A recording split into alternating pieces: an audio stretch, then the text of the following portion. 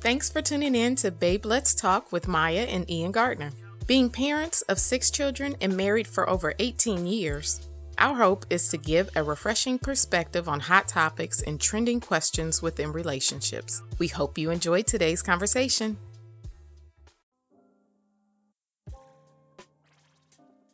What did it feel like turning 40 during the quarantine? What did it feel like turning 40? Not being able to celebrate the way we normally would. Like, all your plans got scrapped. Well, for me, I would say this year turning 40, I didn't want a whole lot of fluff. Like, I didn't want, I see a lot of people, and there's nothing wrong with it, but I see a lot of people who turn 40. It's like a new decade.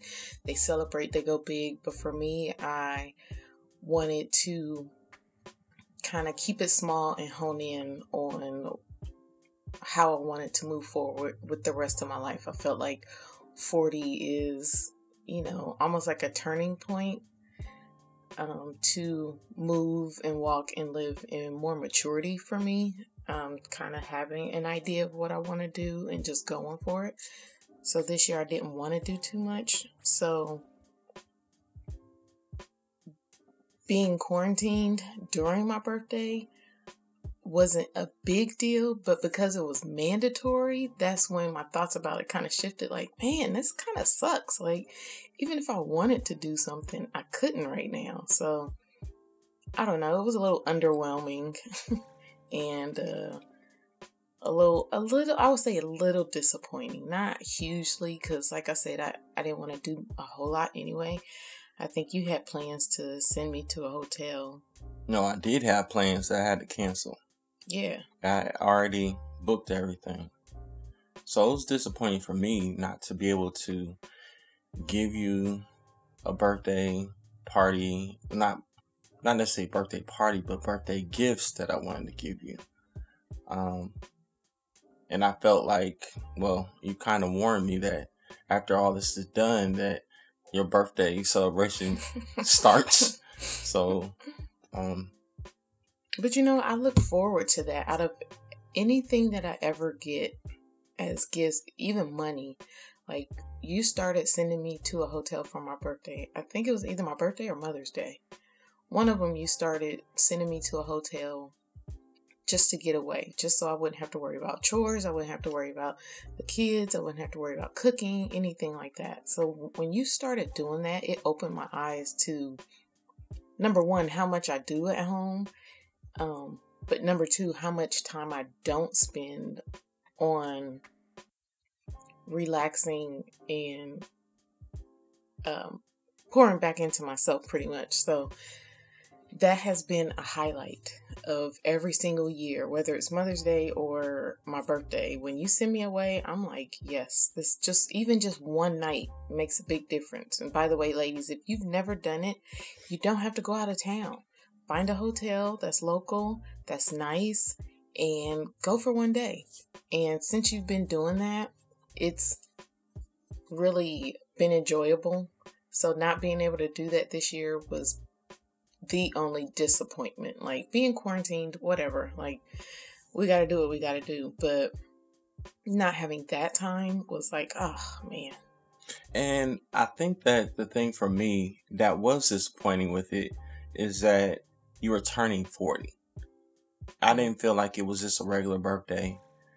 Because for me, when I turned 40 in November, I know I don't look 40, but but when I turned 40 in November, it wasn't about, like you said, I didn't have a party or anything like that. I wasn't looking for acknowledgement from other people that I turned 40, but it was a significant move and a shift in my mind. Mm-hmm. I had given my last 40 years to doing and pursuing things a certain way, identifying myself and being conditioned by others to think a certain way. But when I turned 40, it was like something clicked in my head, and it was like, you gotta be yourself. You're 40 years old. You can't be anything for nobody else. You have to be who you are. And for me, that means being a storyteller, identifying with the true gift and the person that I am. So finding that after turning 40, and it's something I have been doing in all this time, but it's something I finally committed to. And I said, I'm not going to focus on what everybody else wants from me. Mm-hmm. I'm going to give the next 40, 50 years the best version of myself. Right. And so when you turn in 40, I like to give you things, like you said, things that you don't necessarily take on your own, even though you do like taking vacations on your own now. Yeah, but how many times has that happened? Well, last year you was just gone. Twice. Your kids was looking like, oh Twice. Man. No, but your kids was looking like, please don't go don't leave me with this man. Don't leave me with this guy no more. We're gonna be eating bologna sandwiches. It was 2 times out of the whole year. But no, you left out of the state 2 times. That's true. But you actually left the house. I mean, I do remember going to a hotel for a couple nights with my mom for Mother's Day. And then you went out of town for your birthday. I went out of town for my birthday. Yeah. Then I went out of town with a cousin. Yeah.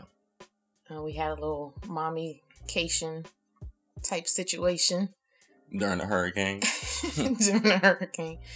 I will say that was one thing that I was looking forward to for on my birthday when I was going to a hotel. I had planned to bring a journal, and I just wanted to journal my butt off. Like, I wanted to write down every single thought I've ever had, every single idea I've ever had, you know, kind of filter through my own thoughts and feelings to get to some clarity. And the funny thing about it is, even though I didn't get to do that at a hotel because of the quarantine and because I was working from home and a reduced number of hours, it was like I got the same opportunity, and I've been able to do some things that I've been wanting to do for a while now. I've been able to actually start that, and so it wasn't all bad. It wasn't all negative. Like, I got to do ultimately what I wanted to do. It was just differently.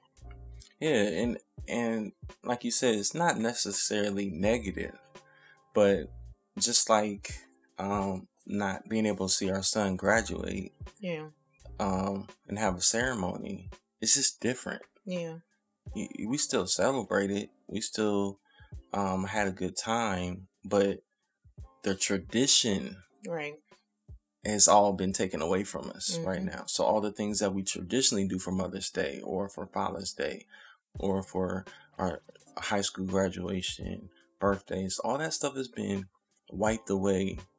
And it's like you have this clean slate. And now for me, it's like, okay, what am I going to do with this clean slate? Am I going to drown myself in all the negativity that's talking about the virus and all these different things, or am I going to kind of find my footing, and really live?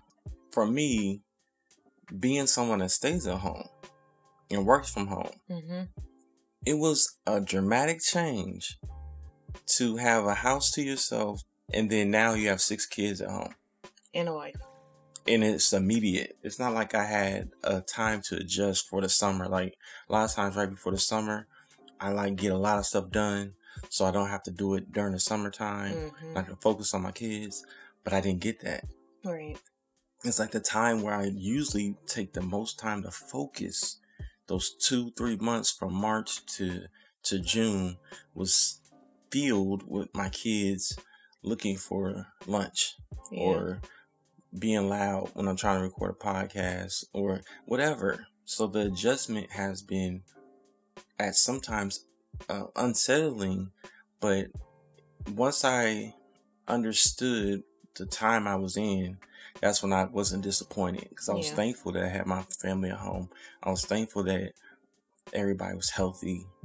Like, more importantly than being able to send you to a hotel, I'm just thankful that you're alive.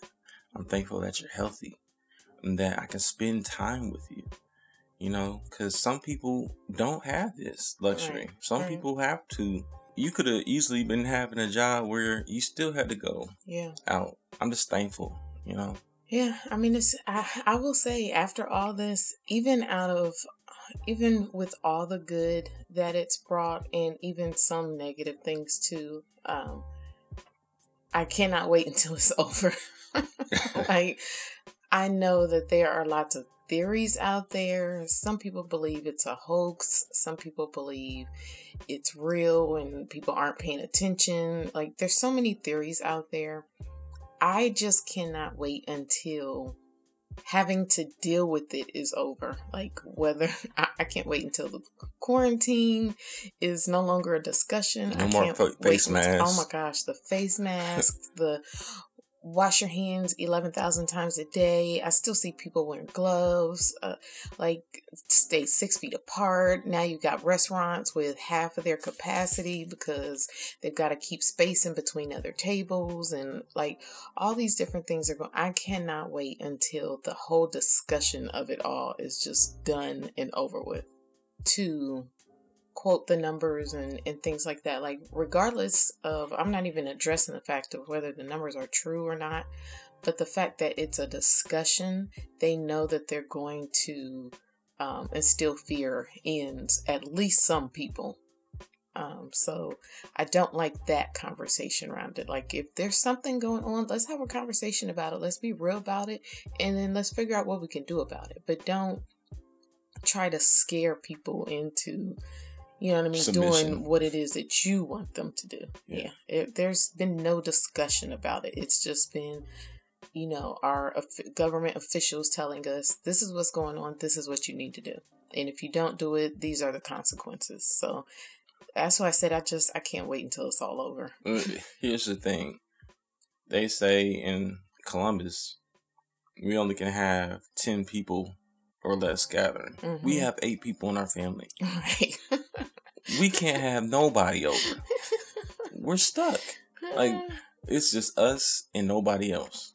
That's hard because we have big families, you know, and sometimes it's not even you. You might not be afraid, but your family is afraid. Yeah. Because they've been watching the news all day. Mm-hmm. Then you have to be considerate of those around you because of their fears. Right. It was like, most of the time you don't have to think about that. Just you live your life, interact with people. I remember I saw someone walk into the store and I saw them like, hey, and initially their face, when I saw their face, they were afraid because they were like, oh, who's coming close to me? Like, they were scared. And like you said, I can't wait until we get back to a place where that's not in the forefront of our minds. Right. You know?